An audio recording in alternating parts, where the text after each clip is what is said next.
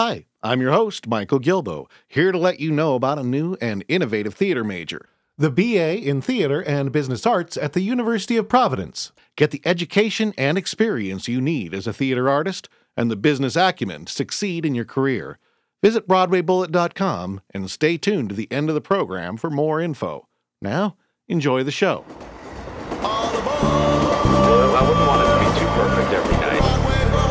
It is live after all. Working at Lincoln Center, it sounds very huge and elevated, and that's what it feels like once you're working there, because Rent is about much more than just friendship, love, and musical theater. It was about something that shook musical theater. People are becoming more and more comfortable with, issue of people being different. I mean, we do it all. We don't back away from anything. Welcome to Broadway Bullet, Volume 135. I'm your host, Michael Gilbo, and as always, we've got some exclusive in-studio performances, interviews, songs, and a whole lot more. But our real big news that we're announcing is our brand new web player. And this is about a whole lot more than just this podcast. It's really nice. You got to go to BroadwayBullet.com and check it out. It's a great-looking player. You can embed this and share this on your MySpace pages, your blog, even Facebook. Facebook doesn't allow a lot of stuff on it, but this player is one of them, so that's real easy. There's different channels for a lot of media. There's the Broadway Bullet exclusive channel, where we've got not only these podcasts, but we've got videos of some of our in-studio performances. We've also got YouTube videos that we found that are related to the interviews we do, and we're going to be having contests and stuff on there as well, unique submit audio and video contests. There's also a New York channel and a regional channel that is going to allow the PR reps from the various companies to just submit their video and audio content for you to look at, and we're going to try to incorporate some regional people. I don't know, there'll be a thing up. We're going to hopefully look for some regional reviewers that have some credits that like to submit some video reviews of show they see around the country. There's a new works channel, and writers, if you've written something original, new music or monologue, or, if you're an actor in a new play and the writer gives the okay, submit audio or video of your music or monologues or scenes to the new works channel. The information is right on the player. It's real easy. It's automatically submitted to the channel. There's so much going on, and it's really easy to navigate. It can become kind of like your one-stop shop for finding a lot of video. We're not going to be closed. We're going to be open. We'd love to put in content from other theater-related podcasts into the player, so it can be real easy for everybody to find information about what everybody's doing. Like I said, it can be very interactive. You can submit audio, video, or text comments for any piece in the player and communicate. And because of this interactivity, we're looking for ways to involve everybody who wants to kind of contribute to the station, so to speak. So you can send me your suggestions at info@BroadwayBullet.com if you have any ideas of how to use this. So there's also even a built-in chat room on this player that can be followed wherever it's embedded. So if you're listening to something or watching something on the player, log into the chat room. It's brand new, so there might not be a lot of people at first, but if you make a habit of logging into the chat room as you listen, pretty soon there will probably be some people to chat with as you're looking around and seeing the various content, and other people can suggest great things to look at. Anyway, there's a lot to this thing. I can only scratch the surface, and future episodes will probably focus in on one cool feature, but right now just go in and check it out and take it in and give me your feedback to info@BroadwayBullet.com. Love to hear what you're thinking about this show. We're going to get on with the show. We've got a lot of great stuff. In Act 1, we've got the new musical-ish production of Minimum Wage, along with some exclusive in-studio performances. We've got an interview with Mel and Elle of This Show Rhymes and a song from that show. We've got an interview with the lead from the Screwtape Letters that's currently off-Broadway. We're going to hear a song from Scott Allen's new CD with Eden Espinosa singing on it. And then make sure you check out Act 2, which is the next show in this feed. Volume 135 Act 2 has an up-close interview with Stephen Mohanan, who is doing Kleinkunst, but he was the original Tony-nominated Gus the Theater Cat and Cats, and he's got a lot of great theater stories to tell. Oh, It's a great long interview and real sheer gold for those of you who are looking for some insider theater stories. We've got The Runner's Stumbles, presented by the Actors Theater Company. And for those of you who want more content than just New York, we've got an interview with the co-creators of the L.A. Scene Upright Cabaret, and we got some songs there as well. So it's jam-packed. There's just tons of stuff. I'm so excited. It's been a great time. So check it out, and we're going to get rolling. On the boards. With all the talk I've done recently about the economics of off-Broadway and how hard it is to get a show, especially a musical mounted, it's interesting to talk to a brotherly pair of writers who managed to get a musical produced by paying the actors minimum wage. It's true. We get paid less than that. The actors are making more than us.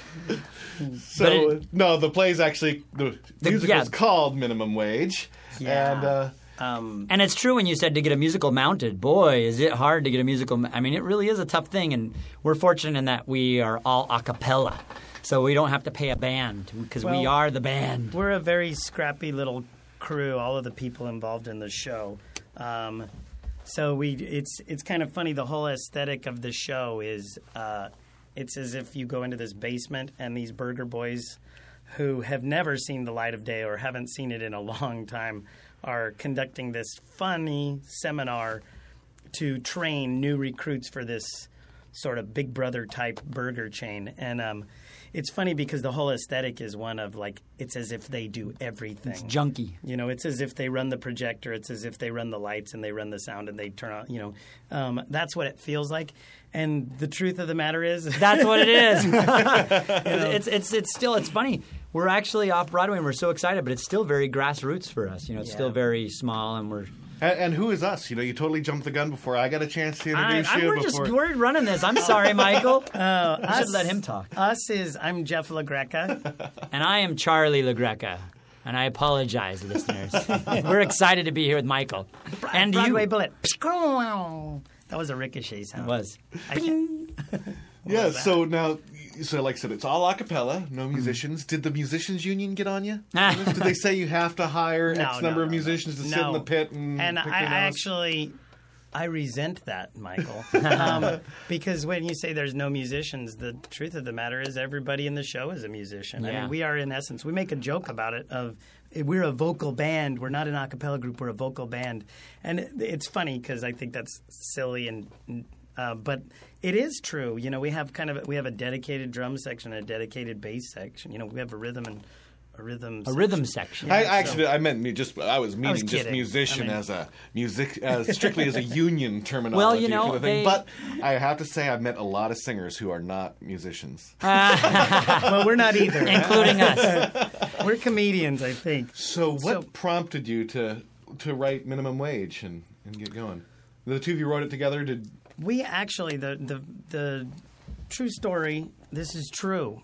We will not lie to you, Michael, is that we actually started as, we're from the comedy world. We do a lot of improvisation and a lot of sketch comedy. Both Charlie and I have studied with a number of different improv theaters around town, like Gotham City Improv and the Upright Citizens Brigade. But we, before that, we entered a contest. And it was an a cappella group contest, and we thought we were going to be cool and be these cool singers in this contest. And whoever thought that a cappella was cool? I know. I know. And then that's like the dork stamp in high school. I know, it is. It's right. It is. It's true. It's like, we're going to form an a cappella group. Yeah. Man. No way near as cool as being a musical You theater. think punk is cool. So we entered this contest, and we ended up coming up with like a sort of a comedy angle on it and created these characters. And then we just were making appearances as this group and just having fun. And we started doing comedy gigs, and we started doing music gigs. So we toured around and did a lot of traveling. And when he says group, he means the Burger Boys. Like, we dressed up as the fast food workers. Yeah, they were characters. And we started hitting all these groups, and then the a cappella world kind of found out about us. We started doing all these a cappella gigs and doing Carolines and Stand Up New York and just doing anything we could do just for the heck of it, you know. And But what happened during the course of this is we started coming up with a lot of new material and writing a lot of stuff. And we started writing little interstitials in between songs that were like these little training video tidbits, like where do you place the walk-in, when you go into the walk-in freezer, what's the best, trying to apply training videos to your life. It was silly. It was very silly. And that we never pretended to be anything other than that. And what happened was we decided to start putting all these little sketches together into a more comprehensive show. And we entered the Fringe Festival. Yeah, we entered the Fringe Festival and got they in. took us. They took us. Yeah. And then the Fringe Festival really led to a lot of wonderful things because they gave us the Producers Circle Award, the first ever Producers Circle Award. And from there, we sold out all of our shows there. And then it kind of led us in a new path and direction. But it was 5 years since the Fringe that took us to get off-Broadway backing and stuff like that. So it was kind of a long road. But and we still perform as an a cappella / comedy group, too. Like, we still do private gigs and that kind of thing. But we've got the show right now. We're really concentrating on that, and really excited about that. Yeah. It's in the basement at 45 Bleecker Street, by the way, at burgerboys.com. Come, you'll have a blast. It's a very wacky evening.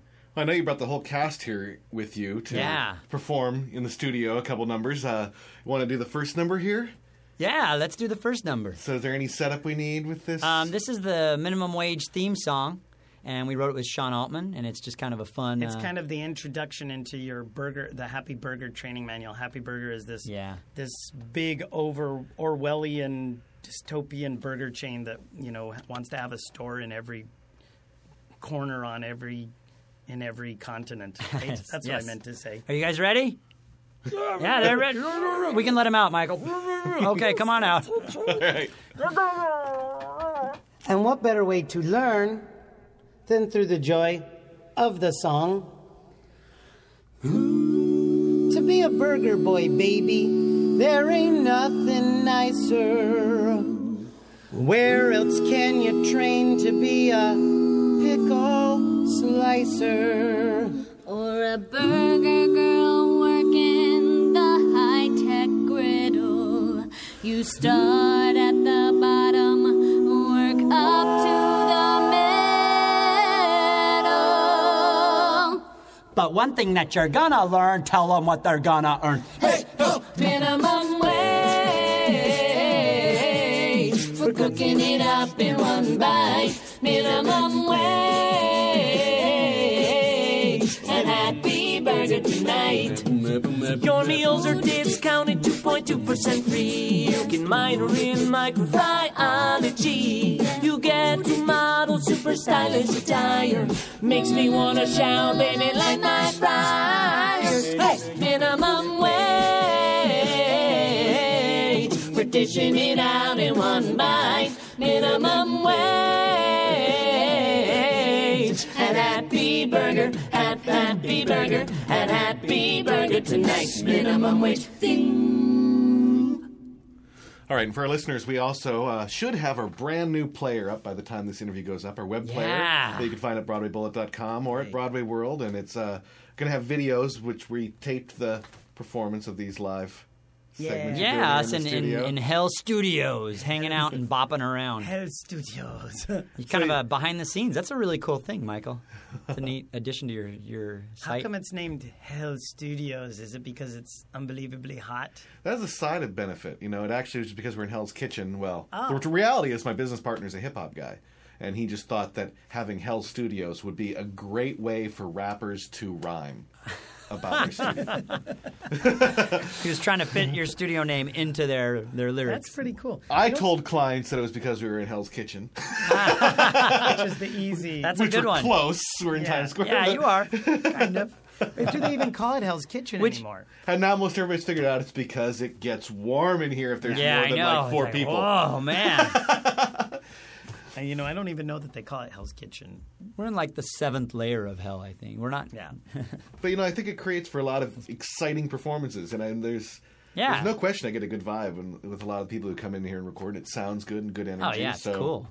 Right. I'm not gonna fuck with what's working. Yeah. You can drop the F-bomb on your show, huh? No FCC, baby. Motherfucker, fuck, walk a dick, fuck, muck, shaka, racka, kint, con, wan, wan.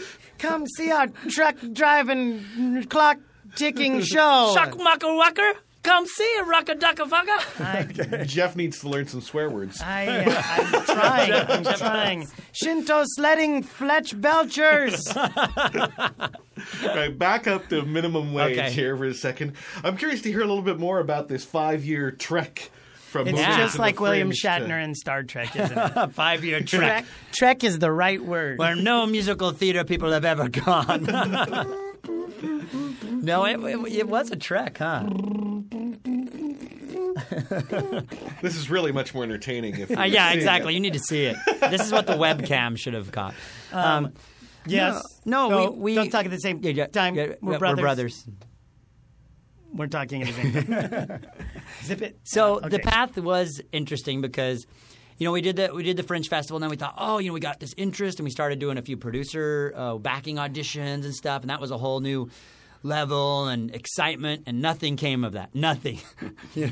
Lots of people were like, "Oh, it's really kind of interesting," or "It absolutely People are sucked," weirded out. But honestly, people don't know what They don't know what to think of our show. A lot of people. Because I know it's being billed as a musical, but the fact is that like I said, it's a comedy show with a lot of music. With fun music. With That's a lot of live music, right? and done by us. And I think, like you said, people didn't know what to do with it, but the audiences, this is the reason we kept going for 5 years, was because the audiences kept coming. We kept getting emails. We kept selling out shows when we do them. And that is what kept propelling us, despite producers who were telling us, "No, this We show, don't know this, what to we do." don't know They what to do just with the didn't know what show. to do We don't know with what to do with it. it. I Yeah. can't put money into the show." It wasn't that they weren't mean or anything. They just were like, "I don't know what to do with this. I don't know what it is." And so the Fringe, we were getting ready to kind of like, maybe this is it. Maybe we should stop doing it. And the Fringe contacted us again for their 10th anniversary. And they said, "Do you guys want to come back for our 10th anniversary? We're going to have a group for each year of the Fringe representing us at the 10th anniversary." And we were like, "Oh, that's cool." That so we would said, be "Yeah, 10. that would be 10 groups." And so we were asked back just last year. And we were like, thought it "Yeah, was- that'll be yeah. a great way to go out. We'll do the Fringe again one last time." No expectations. We didn't do big mailings this time or anything. And we got some amazing reviews. And that is what led to an investor And just coming on some board and interest. Aruba Productions We got saying, some interest. "We're interested." and, Yeah. yeah. But in that time, we also went to the Montreal Fringe. We went to the Water Tower Theater, which is a great theater in Dallas, and they brought us out there to do our show out there, and just various other little things that kept us kind of going. Yeah. That was really exciting, and It's like the dinosaurs in Jurassic Park. How much of your current cast has been with production in the other incarnations? Well, Elena Melliner has been with us for 3 years. Bill Kalea has been with us for 3 years. Tony Doset's been with us for 2. So, and a lot of the stuff they actually... Well, we actually... And So this is kind of like O-Town and the boy band thing, except for they don't get paid much. exactly. and we're not as lame. and we don't have a big tour bus. We're even lamer. But we are an ensemble, and everyone actually has a lot of We creative actually have input. other members of the troupe, too, who periodically come in and out. We have other people who've done the show with us in the past. It's a hard show to learn because it's a lot of... Acapella. Well, it's very naked in that sense. And Did you have to get a copyist to write out the beatbox parts? No, we haven't. That would be interesting. The rhythm, trying to copy those rhythms and stuff. Yeah, sometimes we really just let the individual apply their record them. magic to it. We record them, and so you kind of have, and we have drum tracks recorded. Do so a you little can bit of hear your beatboxing right now. 'em. What Michael Jackson song is this? Well, she looked more like... Okay, now we're going to have to pay somebody. I was thinking another Michael Jackson. Did we go past 16 bars? So, yeah, and we work with Sean Altman from Rockapella, who wrote Where in the World is Carmen Yeah. Sandiego, and Yeah. he's incredible to work with, and his tunes that he writes with us are so catchy. I mean, all the reviewers, that's the things that they love are the Sean Altman tunes, because he has this innate ability to write a these good great songwriter, a amazing cappella songwriter. songs, that get people bopping around and totally into the music. Yeah, it's a lot of fun. And he had a hit song. Vitamin C recorded one of his songs, but somebody else Unhappy recorded. anniversary. No, that one's the hit one. The hit one is "Where in the World Is Carmen Sandiego?" Yeah. So Now, you seem puzzled that they're billing this as a musical. How many songs are there in the show? How much music is there? I think there's 11? 11. There's 11 songs. Okay. There's It's like 11 Spelling songs. Bee or something like that. So I guess. it is a musical, but we're not puzzled by it. We're You looked a little puzzled when We're you Yeah, said we puzzled- did, right? We're puzzled by a great many things. But it's. I think the thing is that it's like I said, the roots are in improv. So there's a very spontaneous element to the show. The show is no longer. A lot of it was created from that kind of improvisation, but it's a very spontaneous show. So sometimes we might go a little bit off the beaten path, which can be a lot of fun. Yeah, there's little moments throughout the show, tiny little moments that are spontaneous Very, moments. yeah. So a line can be adjusted each night, different or whatever, played with. So, but you still have the very crafted, or we're working to have the very crafted, things throughout. So have those little pockets that are kind of fun. And it's wild. It's meant to be wild and like a Marx Brothers, Yeah, kind like, of. I guess, kind of like that, and that there's this freneticism to it. The theater is BYOB too, by the way. Yeah, we have a BYOB. You can theater. have booze? Dude, you can have booze. Holy cow. So you can bring your booze to our theater. Seriously, you can bring wine, you can bring beer. You can bring wine and beer. That should Wine and be the beer. ad. I know, it should be the ad, right? You know what? Our next ad, we're going to say that. Bring Drink your beer. own- Oh, yeah, there's a show, It's too. BYOB. Oh, yeah, it's at the show. But go to this theater because it's BYOB. But it is kind of fun, because we do That's have people 45 who come. Bleecker Street. 45 Bleecker Street at Lafayette. The basement. And it's neat. You do have people who pop up their bottle of wine, pop it open. and stuff. It's kinda fun. Burgerboys.com. Burgerboys.com. And you may even get fed if you come to our show. That's Okay, true. we got another performance here. You're going to do another Yes. song for us. Any setup needed for this one? This is one of the characters, Bradbury. He's the griddle intermediary. He has He has a tough time relating to people, but he tends to relate to inanimate objects in a little bit of a better way. So Yeah. that's kind of all the setup. Should we get the cast from the box again? No. Okay, come on out again, guys. It's clear. All right. This is a story of a boy and a grill. 2, 3, 4. Na na na na na na na na na na na na na na na na na. Hotter than hell. The first time I met I saw you, baby, much to my surprise. The glare from your body, baby, burned right through my eyes. I felt the need to touch you, but much to my chagrin, the heat from your inferno gave me blisters on my skin. G-R-I-double-L, never met a grill like you. G-R-I-double-L, you're hot, hot, hot. I'm talking hotter than hell, hotter than hell. The second time I saw you, I knew that I'd be back to pluck you and untwist your knobs and calibrate your rack. I got so damn excited, my spatula did flip. I melted down to kiss you and burned off both my lips. You got a lawyer? G-R-I-double-L, never met a grill like you. G-R-I-double-L, you're hot, hot, hot. I'm talking hotter than hell, hotter than hell. Break it down. Your chassis so classy, your burner so mean, your finish so brassy. Wanna lick your drip drape? Just understand. Na na na na na na na na na na na na na, yeah. Grill, let me tell you how you're burning me. Got the aloe vera and the vitamin E. Oh, you're cooking so hot, I caught the aroma. But if I get closer, I'll catch melanoma. Sahara, Mojave, Adobe too. They all ice cold compared to you. Oh, I give you my meat, you give me a thrill. You don't grill, you go grill. You got real power and you're hotter than hell. G-R-I-double-L, never met a grill like you. G-R-I-double-L, you're hot, hot, hot. You're on fire, grill. Never met a grill like you, baby. You're hot, hot, hot. Talking hotter than hell. Never met a grill like you. G-R-I-double-L, you're hot, hot, hot. harder than hell. Harder than hell. Okay, so before we wrap this up, I have to ask two of you: have Yes. you worked for a fast food joint? Yes. He has. Oh, yeah. Many times. He worked for Jim Dandy's Fried Chicken. Yeah. You know, thanks, Charlie. Thanks for outing me. Hey, I actually worked for McDonald's Did for you? like 2 years out of high I worked. school. My first job was McD's, which is not unlike the burger joint in our show. Don't say that. But You know, where in my hometown, you know, it's like a, you know, good job. People like stay there forever to try to become managers. So I'm there in my summer after high school, and then I was in Seattle briefly for like 3 months right after that, and I was at McDonald's for 2 weeks, and they're like, "Okay, we want you to become a manager." wow, Really? they were. Whereas in your hometown, people work for years. Hoping to be a manager, and I'm like going, "Whoa!" I worked at McDonald's. It was my initiation into adulthood. I worked at McDonald's for 1 day.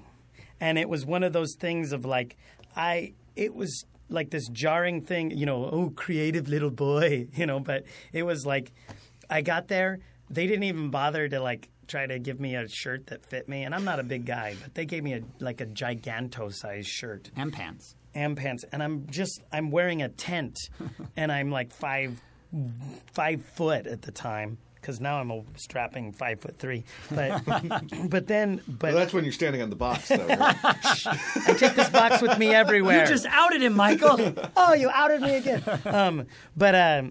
Yeah. So it was the weirdest thing, and for a kid going into high school, it was like, you know, it was crazy. But it didn't last there. I went to the greener pastures of Jim Dandy Fried Chicken. But the one thing about that is, though, it's funny. We laugh at that. And our take on the show is that, you know, this is like this group that wants to sing at this a cappella contest and hasn't been out of this training basement. By the way, there really is a university. Hey, that's why I tightened the ad to the Hamburgerology, because I was going to have to go to the Hamburgerology. Wow. College. We're based kind of on that. And so the idea is the original one. That's cool. Like that university now is like a $40 million university, and it's all about management and franchising. But originally, it took place in the basement of a Mickey D's, and it was like 15 guys in the graduating class, and they did like these training sessions on cardboard grills and stuff, you know. So we're kind of taking that take on it. It's a much crazier take. Yeah. But we don't really make Outlandish. fun of minimum wage workers in the sense that, you know, we No. actually have a really Proud. nice place in our heart for them. Proud. You know. And they try and do a good job. And, you know, so. Yeah, but And the reaction from audiences has been really wonderful, because we've learned that we were used to really young audiences, and we've learned that the young audiences really get it. But then we were worried about the older people, and a lot of them are really loving it as well, which is cool. Because like last week we had this 75-year-old woman who came out of the theater saying, she stopped me and she said, "I have to tell you, I was exhausted when I came to see your show." You know, she was leaving the theater, and I said, "Oh no, are you still exhausted?" And she said, "No, I'm exhilarated and I'm ready to go, and I just love your show." So it's been a really cool thing to have a different, diverse crowd come see our show. yeah.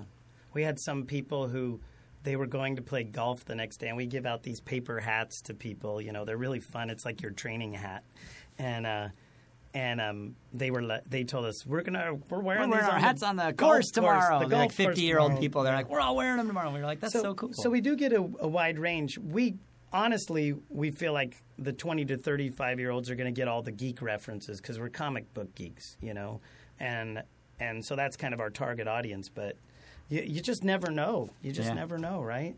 Yeah, but there's lots of music. So if you like music, you'll like it. It's fun, yeah. Okay, so as we wrap up, I know you guys are doing actually a discount offer Yes, with we Broadway are. Bullet. Oh, How much thank are you. tickets normally? $45, So- not including the charges or whatever. So And Broadway it Bullet is- listeners get $25, correct? Right. $25 Yeah, bucks. $25 tickets. So just go to BroadwayOffers.com and type in MWEBLST, right? Yep. And That's the $25 code. tickets. So MW absolutely, we'd love to see you. MWEBLST at BroadwayOffers.com. And Broadway Bullet, BB. and BYOB. We also might be doing a giveaway of a couple tickets. Yeah, do you want to do that? Let's do that. Yeah, I'd like How to do we that. do it? Well, what we do is we do this through sneaky emails. Our listeners have to be signed up to get a Aha. notice of how they're going to win. Awesome. And a couple haven't gotten the things. We're getting a new mailing system. So Okay. I want to tell people that we will do this very soon as we got the mailing list thing fixed. Okay, great. So that means We're get to the totally site, down for sign up, become a registered user of Broadway Broadway Bullet so you Bullets. can get the contest emails. And get 2 free tickets to come see our show. And It's like $100 value. It is. And you get fed. and you can wear bring your own paper. beer. Charlie LaGreca and Jeff LaGreca, thank you so much for coming down and chatting Thanks, about the show. Michael, thanks. It's been You're a lot of great. fun. You have Broadway a great Bullet. show. Broadway Bullet! Thanks, guys. The Call Board. The Leslie Lohman Gallery will host an invitation-only preview launch of the new exhibit Stage Struck, The Magic of Theater Design on November 13th.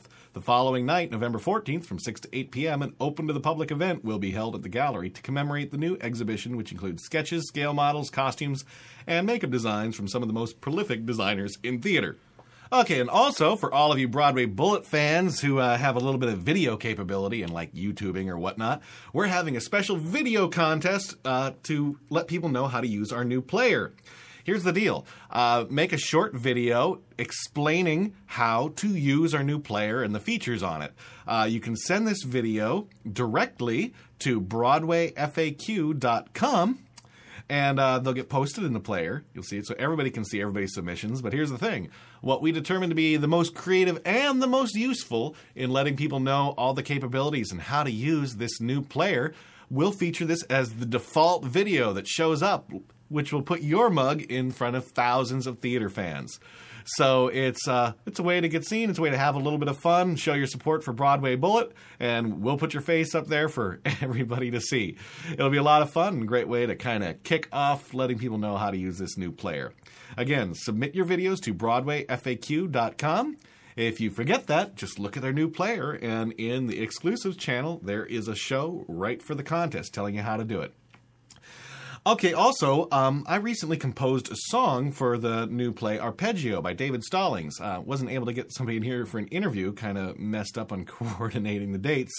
But I did want to say I did see the show, and you know what? It's actually a pretty good show. It deals with celebrity and musicians and America's obsessions, and there's kind of a mystery worked in, and I have to say, I kind of enjoyed the show. It definitely was worthwhile. So you can find out more about that show at www.mtworks.org. It's playing through November 18th at the West 45th Street Theater.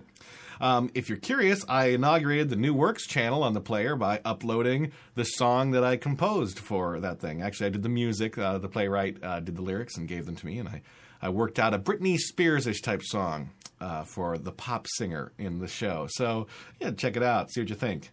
And writers, submit your own works to the New Works channel. Also, on a downside, Marty Cooper, host of On the Positive Side, had an accident, really hurt his leg. He's okay, but he's house-ridden and home-ridden for a month or so he won't be able to come in, and he won't be able to go to work and all that. So I hope he gets better soon. If you'd like to wish him well, you can send an email to BroadwayMarty@AOL.com. I'm sure right about now he could use the pick-me-up. He's given us so many warm feelings. Maybe hit him back with a little bit of love at BroadwayMarty@AOL.com. And finally, a couple weeks back, I asked people if you were getting our emails for our contest, and I got a lot back saying that indeed they weren't getting it. So it's clear that something's wrong, because I'm sure that everybody who hasn't been getting them didn't take the time to email me either. So I am signing up for a new service. We'll be sending out an email sometime next week, and it's going to have a lot of contests in it, including a big one that was almost ready to be announced for the show. I wish I could announce it. It's going to be a big, big, cool contest to win tickets to a very, very hard to get into show in New York. It's going to be very cool. You're going to get to meet the person, I think. Like I said, I don't want to spoil too much because it hasn't been finalized, but it should be locked up soon, and that will be announced in that newsletter. We'll probably have a couple other giveaways to shows and stuff, so sign up for the website. In addition, besides the contest we got going on, you guarantee you will get the emails now. Everybody who becomes a registered user at BroadwayBullet.com and signs up is going to get a free digital CD come December 18th, we're going to release the best in-studio live performances from Broadway Bullet. Not embedded with the shows anymore, no chatting over the beginning and the end. You'll get to hear some of the best studio performances digitally as an album, and you'll get that free if you're signed up by December 18th. So tell all your friends. Is that enough going on? Well, if that isn't enough, I'd just like to finally add that this is sponsored by me. I have a recording studio here in Times Square. You can find out more by sending me an email at info@broadwaybullet.com, or you can give me a buzz at 646-345-3433. I record all kinds of stuff, not just musical theater, but pop, rock, R&B.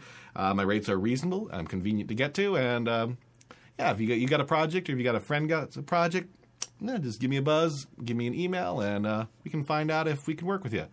All right. Well, let's get back into the program.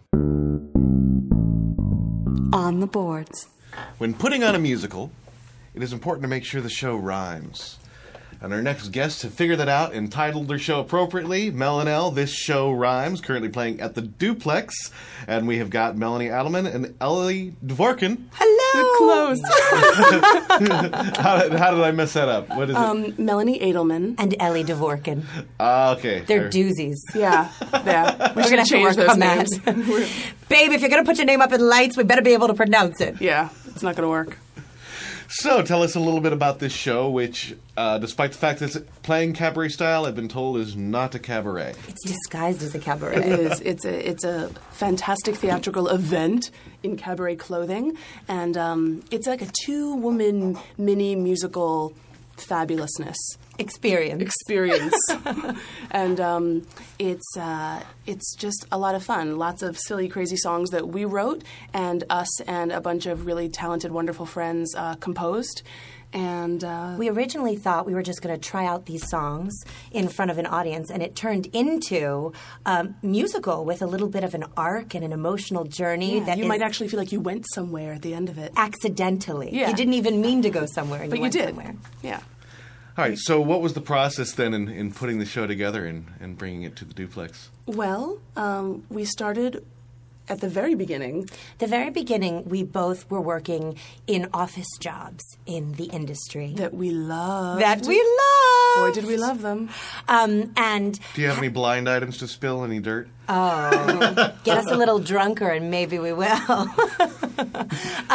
But we both started, we did a lot of emailing and instant messaging back and forth to entertain ourselves and each other. And in those instant messages and emails came material. Little poems that we sort of realized could develop into songs. And so we sort of expanded the poems into verses and choruses and bridges. And then we had some friends put music to a couple of them, and we thought, oh, it's a show. This could be a little bit of a thing.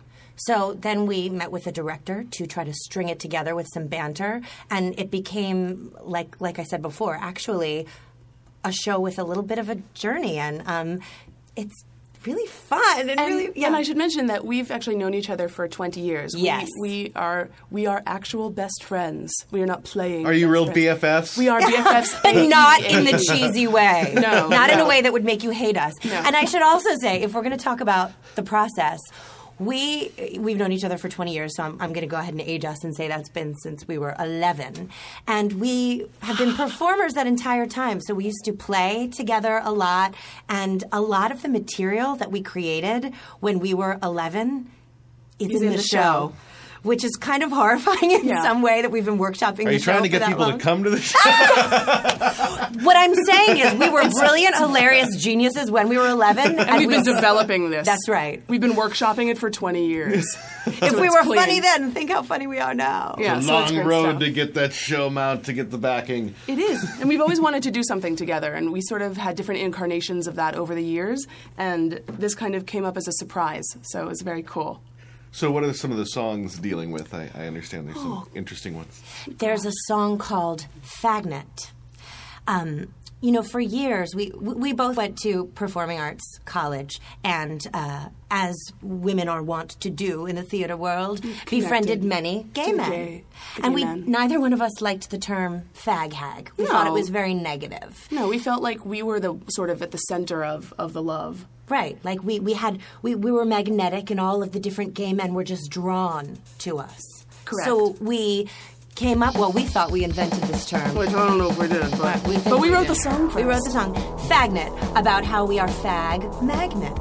Exactly. And it's a super dance hit. Yeah, it's a super club track. Look for it in your local Splash. Yeah. All right, well, you actually brought the track with you here did. for that. Do you want to play that now? Sure. Let's take a listen. Hit it, DJ. You all know what a fag hag is, but if you don't, I'll teach you. It's when you're a girl who needs the love of a gay man to complete you. Now, I am not a fag hag, but I went to school for acting, and that is when I noticed all the queers I was attracting. Jason called me fabulous. Chad thought my hair was swell. Patrick loved my wardrobe. He said, bitch, you wear it well. Whenever I was in a play, they all would come to see me, and I overheard them talking about how they'd like to be me. I began to get suspicious. Was I giving off a scent? Or did I make a grave mistake when I hummed the tunes from Rent? I realized that my life would be far worse without these gays. But since I'm not a fag hag, I'd like to coin a phrase. Fagnet. Fagnet. Fagnet. I'm a fagnet. I'm a fagnet. That's F-A-G plus magnet. I'm a fagnet. Fagnet. Fagnet. There's a force field all around me, and the homos feel the pull. But I realize without these guys, my life would not be full. I am a fagnet.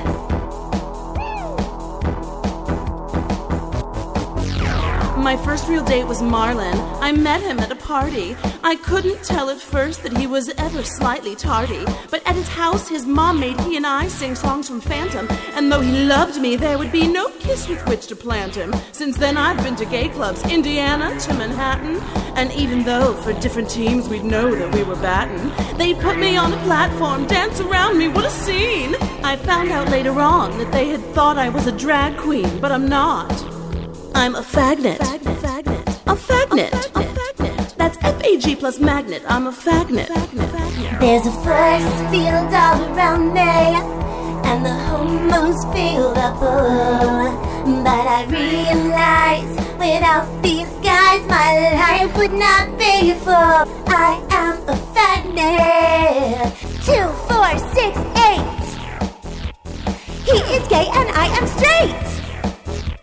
Say it once, say it loud. I'm a fagnet and I'm proud. My mother was a hairdresser who worked with men a lot. They called her Ginger because she had red hair and she was hot. At night they would have parties, drinking wine and watching Dragnet. I think it is genetic. Yes, my mother was a fagnet. She's a fagnet. Fagnet. Fagnet. G-A-Y plus S-H-E makes fagnet. Fagnet. Your mom's a fagnet. F-A-G-N-E-T. I love the gays and the gays love me. Madonna and Manelli and Bette Midler and Minogue showed us how to be divine and taught us how to vogue. Diana Ross and Donna Summer, even Little Eva, said come on, do the locomotion, honey, be a diva. Judy Garland, Barbra Streisand, Debbie Reynolds, Cher are more examples of women who have that special flair. The Marys and the Nellies are quite drawn to them, you see, and we are honored to be in their special company, cause we are fagnets. Fagnets. F-A-G plus magnet, that makes fagnet. Fagnet. She's a fagnet. Fagnet. And as a sort of sidebar, I should mention I've a knack for attracting girls who think they might be gay into the sack. I don't mind helping out while they explore their loves and likes, but now I'm being followed down the road by fags and dykes. Fagnet. Fagnet. We are fagnets. Fagnets. That's F-A-G plus magnet, we are fagnets. Fagnets. There's a force field all around me, and the homos feel the pull. But I realize without these guys, my life would not be full. I am a fagnet. F-A-G-N-E-T. We love the gays and the gays love we. Fagnet. Fagnet. All right, so is the whole show a techno extravaganza? Not at all. No, Fagnet is sort of a special moment in the show. But other than that, everything is done with the piano. and What's a and the piano? songs are. Oh God, that's so old-fashioned. I know, 88 keys and a accompanist. Some of the other songs which have more of a musical theater feel are Get Out, certainly, which is about. We both went through. What shall we say? We both went through sort of a promiscuous phase, in which we weren't so much looking for the love. No, we just wanted to have all of the sex and none of the emotions and none of the cuddle, which many people think is whorish. Perhaps.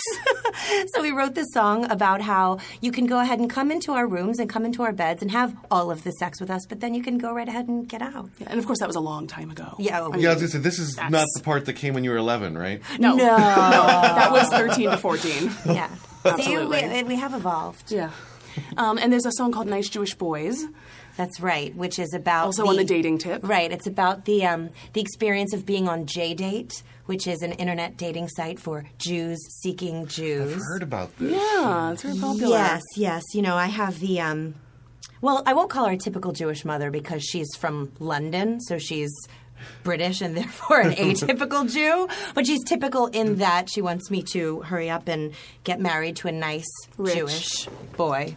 So I wrote this song called Nice Jewish Boys about how my mother pushed me into going on to JDate and then all of the bizarre experiences with all of the men and how there really isn't such a thing as a nice Jewish boy. They're not so nice. Not always. Always.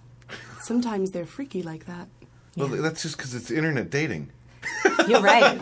Have you internet dated? No, I haven't. I think everyone should do it just as an experience. Absolutely. It's great. It's like just looking through a yearbook and picking people and then having a sort of pseudo experience with them on the phone or through email and then meeting them and having a completely different experience. Because they're nothing like you thought they would be. I had a friend who actually met his now girlfriend of like 5 years on internet dating, and his profile was completely like, I'm selfish in bed. I don't bathe. He completely wrote himself down, and he got tons of calls. I guess women love that. Slim pickings. Women love it. Suckers. But it's true. It's all about presenting yourself in the way that you think you want to be perceived to get the most dates, and it's then like marketing. It's like you're framing yourself. It's like job interviews. Yeah, you go on job. I had a friend who got so tired of wasting the makeup and the hair for 1 4-hour bad date that she would line up 4 dates a day at different Starbucks in the neighborhood. So she would just make 20-minute coffee dates. Go to one, tell him, okay, she had to run, she had a meeting, go to another one, and really bang out 4 and hope that she came out with one decent one at the end of the night. Yeah. Symbolically, bang out 4. Symbolically, right. She didn't literally bang actuality. 4. Well, she may have. That's a whole different story. I'll call her. The one afternoon 4 times a day stand. Oh, totally. A 4 stand. You got to come up with a song for that. Yes, it's called 4 Stand, and we'll be premiering it at our next show at the Duplex. Bang, bang, bang, bang. Bang, bang, bang. It's a 4 stand. That's how it goes. What are some of the other songs we should talk about? There's a song called Roommates, which is sort of about that fascinating... It is about roommates. Okay, wow. You're so perceptive. Smarty thinker. And it's about that thing of being in New York and being a grown-up and yet living with people as if you're 19 years old, and all of the wonderful things that happen in your home when you do that. And how do you negotiate that with people and, being 30 and asking people to pick their panties up off the floor, More than that, it's the people who come to New York or live in New York that are the thing that blow my mind is the people, especially people who want to do arts and can be expected to earn damn near zero money, who are I want, a 2-bedroom apartment to myself, and oh my gosh, I've never had that. It's not going to happen. It sounds wonderful. Maybe if you move to the North Bronx. I know a lot of very, very greedy young people who move here out of college. You really need to get new friends. These are terrible. When I first moved here out of college, I may have wanted to be greedy, but I did not have that opportunity. It was me and 3 guys in a 2-bedroom apartment with 1 bathroom. We paid, I think, $950 total. Split between us was $237.50. That's the way to do it. That's the way to do it. I'm going to go to the arts. That is the way to do it. You're never home in New York anyway. No. I went the other way, and I decided that I had to live in Midtown Manhattan. So I got an apartment on 45th and 8th with my gay best friend. And we, I'm a greedy, horrible person. And we moved into this tiny little one-bedroom that was really just a room with a wall in between it. I mean, it wasn't really a one-bedroom. And he slept on the couch, and I slept in the other room, and also one tiny little bathroom. And well, you guys were drunk all the time, so that's why you didn't notice that it wasn't ideal. I have no idea what you're talking about. I don't even know who you are anymore. I'm leaving. Okay. But I was. Drunk all the time. Yeah. It's true. So you said you both work inside the industry. Yes. Yeah. Care to say who you work for? I could tell you, but I'd have to kill you. Yeah. It's true. I work for 2 Broadway producers. They are both Tony Award-winning producers, and they probably prefer to remain anonymous. Very private. You know what? Only unless their name's above. When Mel and El, The Show Rhymes is a huge hit, they'll be thrilled to be named. But right now, no, they don't even know I'm here. It's true. I'm supposed to be at work right now. And they're helpless because they can't get anything done without you there. What I will say, and you can infer what you want They're from right this. now, the phone's ringing, and they're going, what do I do? It's true. Actually, right now, they're with a show that's on its out-of-town tryout. So they're out of town in a different time zone, so they're probably still sleeping. So it's all working out all great. good. They won't know until they hear it in a couple of weeks. Exactly. Yay! And I also work for a producer, not a Broadway producer. I work for someone who is in the midst of producing a new musical. So, yeah. Is it of the wah, wah, wah, wah variety? You mean pornography? Are you asking about the porn? No, yeah, you said it wasn't a music. It's a porn producer that you work for. No, but I might want to. Put out the job. Yeah. Craigslist. Totally. I actually lived in a building once where they shot porn on the roof. They did. Oh yeah. Did they invite the building up or something? Oh yeah, it was just like a fabulous roof, and they would do the porn up there. Because porn outside is hotter. Yeah, it's wetter. Oh, talk about something else. Change the subject. It's terrible. Got another song now coming up for your show. Oh, we've got Bang Bang Bang Bang and Hotter Wetter. Yeah, it's a different kind of show. It's called Mel and El, inappropriate and not interesting. So what? What? Our bosses, is that what we were talking about? I think so. Our jobs. You know, so we both work inside the theater industry, and we both see lots and lots of stuff. And what we've learned is that sometimes, well, what I've learned, I don't know what you've learned, but what I've learned is that things can have a really great big budget and all the bells and whistles that you'd ever want and still kind of miss the mark. And what shows would that be? Oh, I think the more money you throw at something just inherently makes... You're right, absolutely. Well, that's how we feel about our show, anyway. anyway. Come out. Yes, if you'd like to throw money at our show, we'll throw definitely it. be better. We'll catch it. But you know, our show is right now this small little thing, but some people who have come to see it have said that they've enjoyed it more than some Broadway shows that they've seen lately. It's better than Cats. But no, are you going to do the commercial, the Better Than Cats commercial? Yeah. Oh, yeah. Oh, yeah. I loved it. It's better than Cats. I laughed. I cried. Better than Cats. Yeah, but it's great. And we have people that have come back 3 and 4 times, which is weird almost to borderline us. Scary, but also and really it's wonderful. still half price of seeing Young Frankenstein. Exactly. It might be even 25%. It's a fraction. It's basically, you know, Young Frankenstein charges that theater restoration fee? Yeah. That's how much our show costs. That's the whole ticket. That's the whole You ticket. can restore our entire lives for what it costs you to see. But yeah, so anyway, people have come back and we keep saying to them, you know, we don't have any new material just yet. Are you sure you want to come back? But they keep coming back and bringing people. And the really fun thing is when we first... People keep coming back to Rent, hoping for the new material. See? You know, never gonna happen. They did a new Rent in London. They're doing it right now. Did you read about that? No, I didn't. It's called Rent Remixed.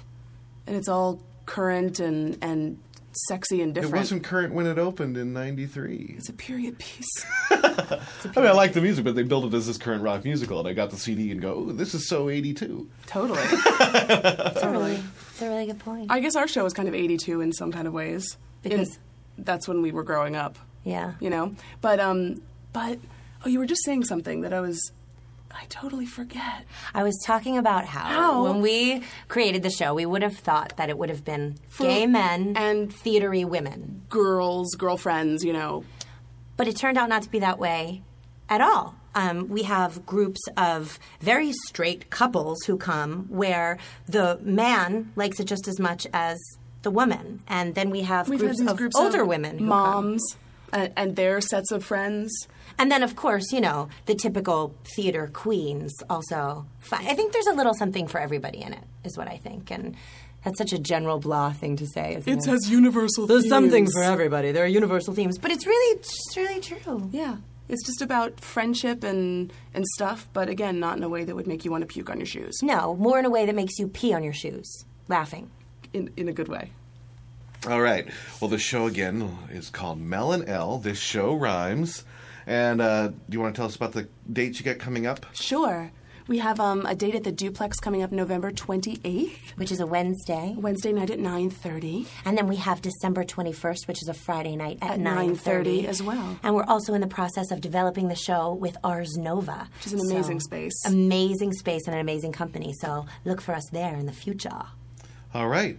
Well, Melanie Edelman and Ellie Dvorkin. Beautiful! All right, Good job. got it. We all learned something. Thank you for coming by and sharing your stories, and wish you the best of luck. And I hope that the show continues to rhyme. Thank you. On the boards. The Screwtape Letters by C.S. Lewis have proved to be an enduring and piece of fiction for a lot of reasons. I think a lot of conspiracy theorists are into this. It also was the subject of a one-man show that was a hit off-Broadway and ran for 11 weeks, and it is coming back to off-Broadway, moving up a peg, and we have got Max McLean. That's right. Here with us, who is the one person from that show. Well, actually, it's a two-person show. But as my daughter says, I've been doing one-man shows for a long, long time all over the country. But this time we're having a two-person show. But as my daughter says, I don't let the other person talk. But it is a two-person show. It's Screwtape, the Screwtape Letters, and he dictates to his fiendish secretary, played by Karen Eleanor White, played brilliantly by Karen Eleanor White, in the role of Toad Pipe. All right, and you've got such a great voice. Now I'm going to have to feel self-conscious and talk deeper. Okay. We could do that. We're going to have a radio voice competition. Well, or I could maybe raise my voice a little bit higher if you'd like. So, what was the process? What's your history been with this? Well, that's a good question. The C.S. Lewis estate, we had to get the rights to do it to make a stage adaptation from the family, and that is not an easy process. And Jeffrey Fisk, estates are never easy to deal with. People are. Yeah, estates people. Are. That's true. The people that manage the estate, after several back and forth of many months of that, finally gave us the rights to do an off Broadway production, and we started working on the script in 2005. We got a first draft done in the summer of 2005, and did multiple drafts, and then we did an off Broadway production that was only scheduled to run for 3 weeks. It ran on West 47th Street. Off. Did you give 3 offs there? That's Grandma's Kitchen, right? Yeah, there was 2. Actually, it was a 100-seat theater. Okay. And it's actually a nice little theater. It really was. It's Theater 315, and we were only going to run for 16 shows, and as soon as we announced it, we sold out those 16 shows almost within several weeks. And so we extended 4 different times, and then of course somebody else was coming in, so we had to pull out. But we realized that the show certainly could find an audience, but we knew that there was so much more we could do with the script. So we went back into the sort of the writing process. We edited down from a 2-hour production into a 90-minute production. We've certainly clarified the story within the Screwtape Letters. It's an epistolatory novel, a novel told by letters. And anyway, got a very strong design team, hired Karen to play Toad Pipe, And we've started running at Theater at St. Clement's, started previews October 18th, and the show has been going extremely well, and audiences have been coming more than before. It's been a lot of fun. You know, we really probably should bring up the whole concept, because I'm sure there's a few listeners, scratching their head going, what the hell are the Screwtape Letters? So, what the hell are the Screwtape Letters? Well, it's about hell. Yeah, C.S. Lewis was very interested in storytelling, and he was very interested in Christianity, and he tried to put the two together in a way of dealing with the concept of spiritual warfare, but from a demon's perspective. So this particular demon, Screwtape, is a lead demon in hell.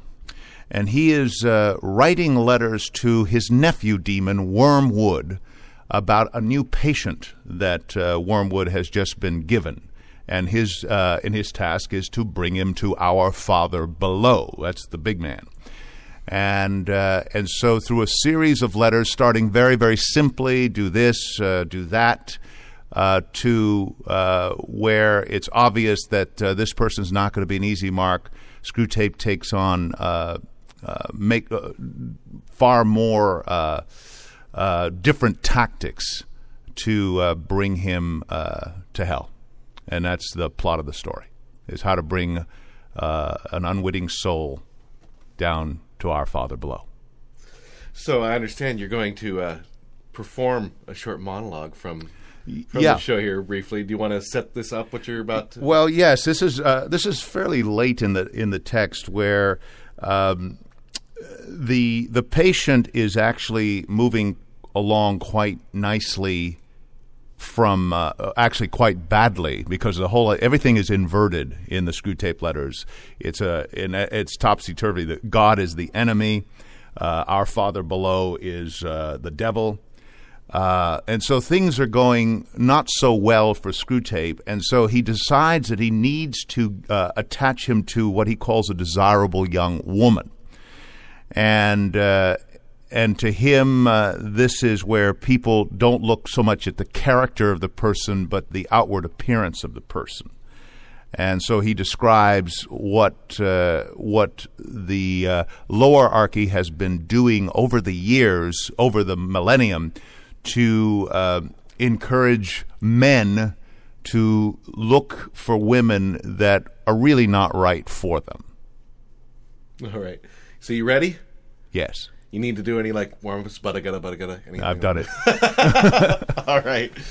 My dear Wormwood, I have yet to get a report on young women in the neighborhood. I should like it at once. We must use it to promote a desirable marriage. In the meantime, let me describe to you the type of woman, I mean the physical type, he should be encouraged to fall in love with. Now, this question has been answered for us by spirits far deeper down the lowerarchy than you and I. It is the business of these great masters to produce in every age a misdirection in what may be called sexual taste. This they do by working through the small circle of popular artists, designers, and actresses who determine the fashionable type. The aim is to guide your patient away from those with whom spiritually helpful, happy, and fertile marriages are most likely. At one time, we directed the male taste to the statuesque and aristocratic beauty, mixing men's vanity with their desires. At another, we selected an exaggeratedly feminine type, faint, languishing, so that folly, cowardice, and general falseness were at premium. At present, we're on the opposite tact. We now teach men to like women whose bodies are scarcely distinguishable from those of boys. This type of beauty is more transitory than most, aggravating the female's chronic horror of growing old, with many excellent results. We have also engineered a great increase in the exhibition of the nude. Oh, it's all fake, of course, The figures are falsely drawn, made to appear firmer and more slender than a full-grown woman has a right to be. Real women, they're all pinched in and propped up. As a result, we have directed the desires of men to something that does not exist. And at the same time, making demands on the female more and more impossible. Your affectionate uncle, Screwtape. So I take it you've been a big part of getting, you dealt with the estate. And, yeah. I mean, so this isn't just you as an actor. You are. No, I'm actually produced it, and then my colleague Jeff Fisk, who we both wrote the adaptation, and Jeff directed it. We've hired a great design team: Cameron Anderson doing the sets, Bart Fassbender sound, Tyler Michelow lights, Michael Bevins costume. It's a great design team, and we've got a great show. Yeah, now when you put all this stuff together, and you mentioned a lot of great people, it's clear you didn't just pop out of the woodwork and go, from nowhere, I'm doing this show. So what are some of the things you've done before? Well, my background, most of the work that I've done has been solo performances. I've done at the Lambs Theater. I did the Book of Genesis about 10 years ago, which we ran for a couple of months here. Then we took it to Chicago, ran a couple of months there, Dallas a couple of months, Houston a couple of months. Then just 7 days at each place, right? No, these are months. Yeah, these are 7. Yeah, you missed Genesis. Oh, I see.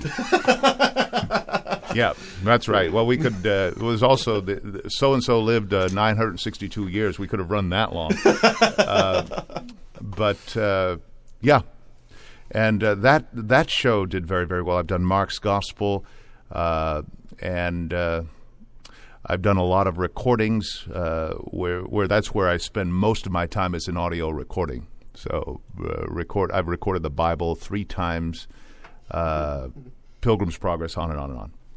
Recorded the Bible 3 times. That's right. I couldn't get it. I didn't understand it the first time, so I had to read it. I did do it a second time. That must be a lot of fun. Do you get a lot of other voiceover work?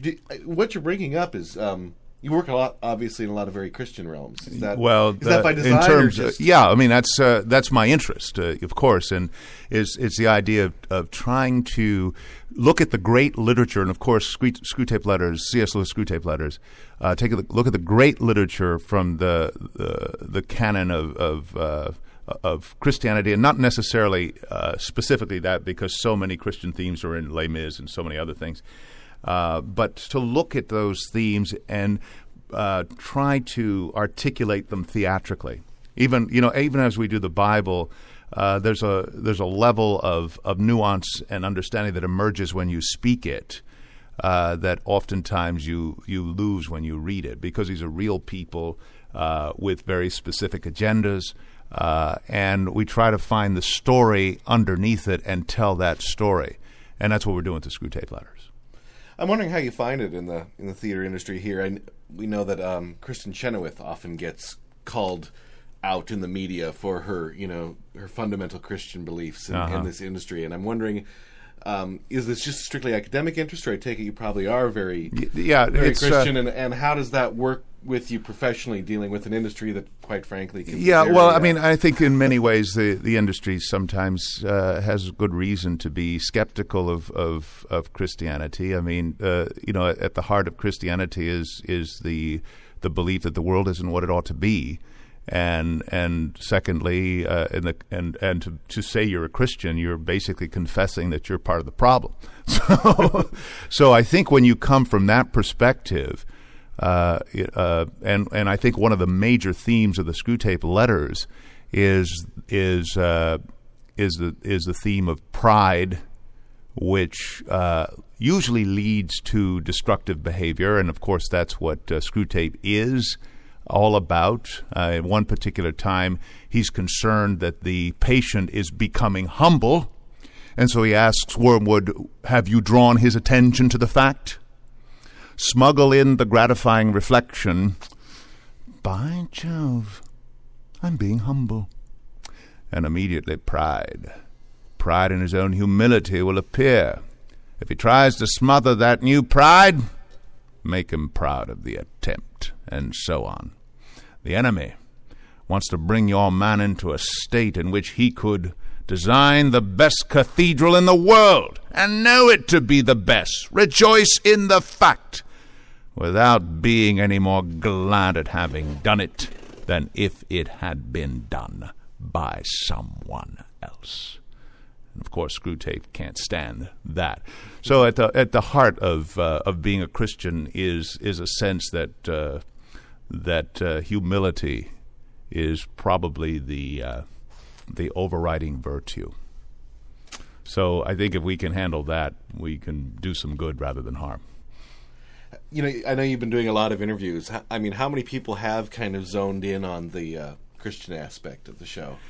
Well, we certainly get a diverse audience. I mean, my goodness, I don't know how dated this interview, if it's going to running relatively soon. We just opened our first previews 2 weeks ago, and we've sold out just about each show, and it's a pretty good-sized theater. And the demographic would be probably, in terms of, would be very, very mixed, and I would suspect would be non-believer over believer.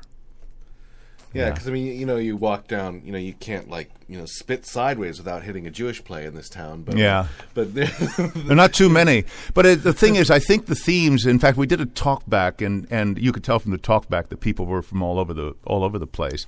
And they kept talking about how archetypal it was. And I think it is. I think Lewis, one of the things about Lewis was a medieval literature scholar. And so he brings so much of that. And so many of the ideas that are in the Screwtape Letters come from Dante, come from John Milton's Paradise Lost, and he puts it in a way that is very funny, very clever. The prose is just extraordinary, in terms of people, just hearing this kind of language. So it's been a lot of fun to do.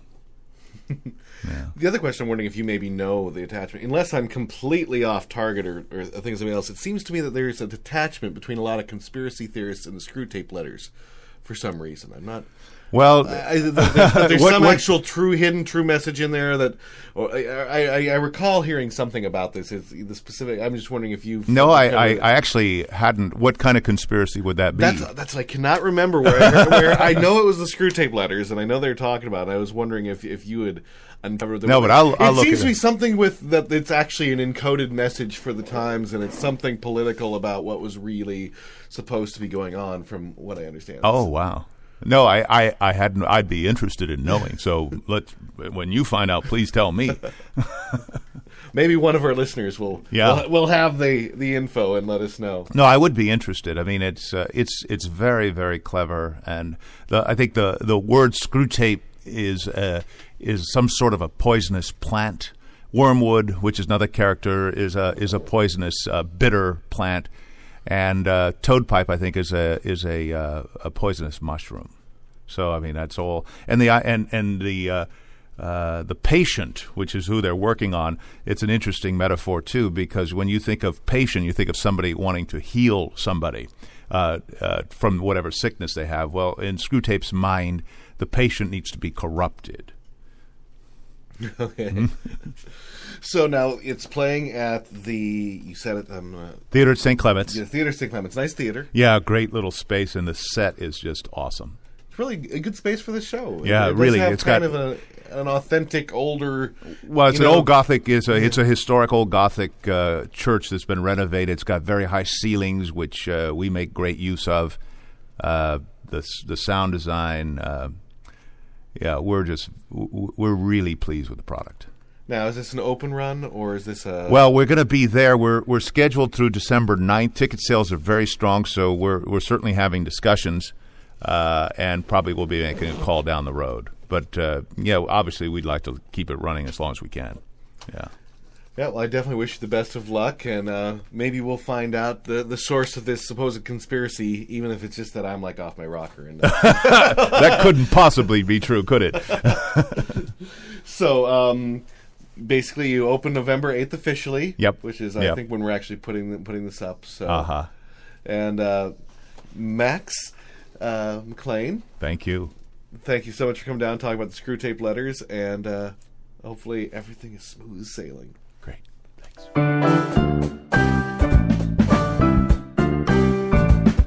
Listening room.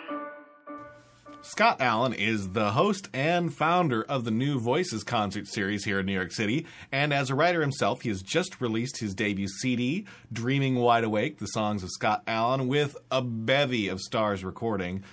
We have an interview with him that's going to go in the next one of the next 2 episodes, along with a couple exclusive live performances. But we're going to tease that a little bit with one of the songs from his CD. This is I'm a Star, performed by Eden Espinosa. Someone give me a chance and just watch me break through. I deserve to be seen. This dream feels way overdue. I was born to perform more than anyone knows. I am passion and guts. I want this and it shows. I have fought, I have cried. I've been broke, I've been bruised. Yet at the end of the day, this life is what I still choose. I am song, I am dance. All I need is a break. This is all that I am. Someone give me that chance. I am more than the average, no one. One chance just to prove to you I am someone. Let me sing for you now, more than just 16 bars. If you give me a chance, you'll discover a star.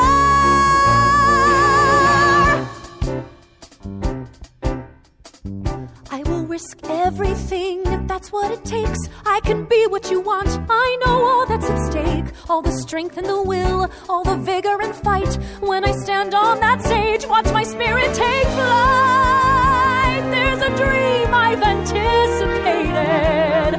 Just you wait, 'cause I know I'll be celebrated.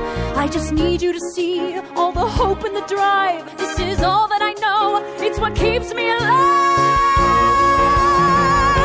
I know everything I need to know. I know every song. Just give me a stage and strike the lights. I will prove I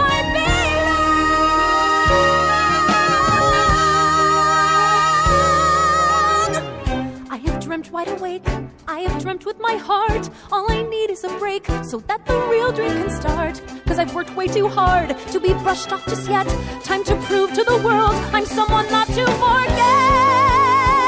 I can't let all my dreams go nowhere. I won't stop till the day that I finally get there. To see my name bright in lights up there on the marquee. All I need from you now is to wake up and see I'm a star.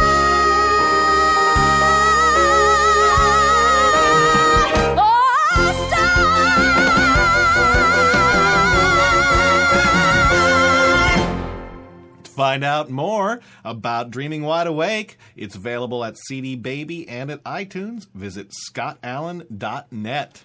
All right, we're going to bring the curtain down on Act 1 of Volume 135, but make sure you get Act 2 because we got a lot of great stuff, including that interview with Mo Hannon, Stephen Mo Hannon, Tony nominee, original Gus the Theater Cat in Cats. And we got The Runner Stumbles on the boards with the Actors Theater Company.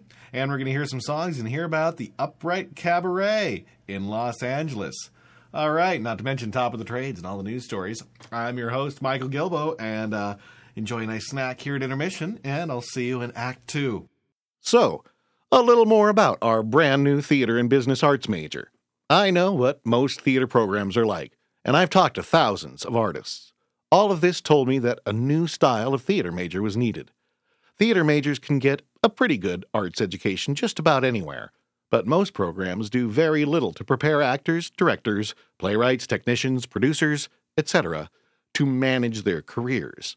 When you go into the arts, you are your own business, and you need to manage that to strategically plan for your career to grow. If you've listened to many of these interviews, you know you need to be self-starters to create your own opportunities. I'm going to make sure you are ready for that world. You'll get a ton of opportunities as an undergraduate. Actors will act, even as freshmen.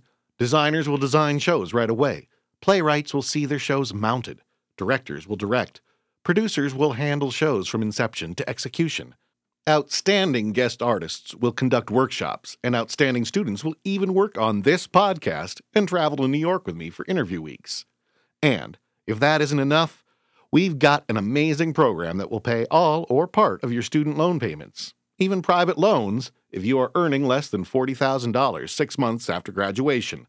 That is an invaluable option that lets you pursue your passion in theater with less financial pressure. If interested, and I hope you are, go to BroadwayBullet.com.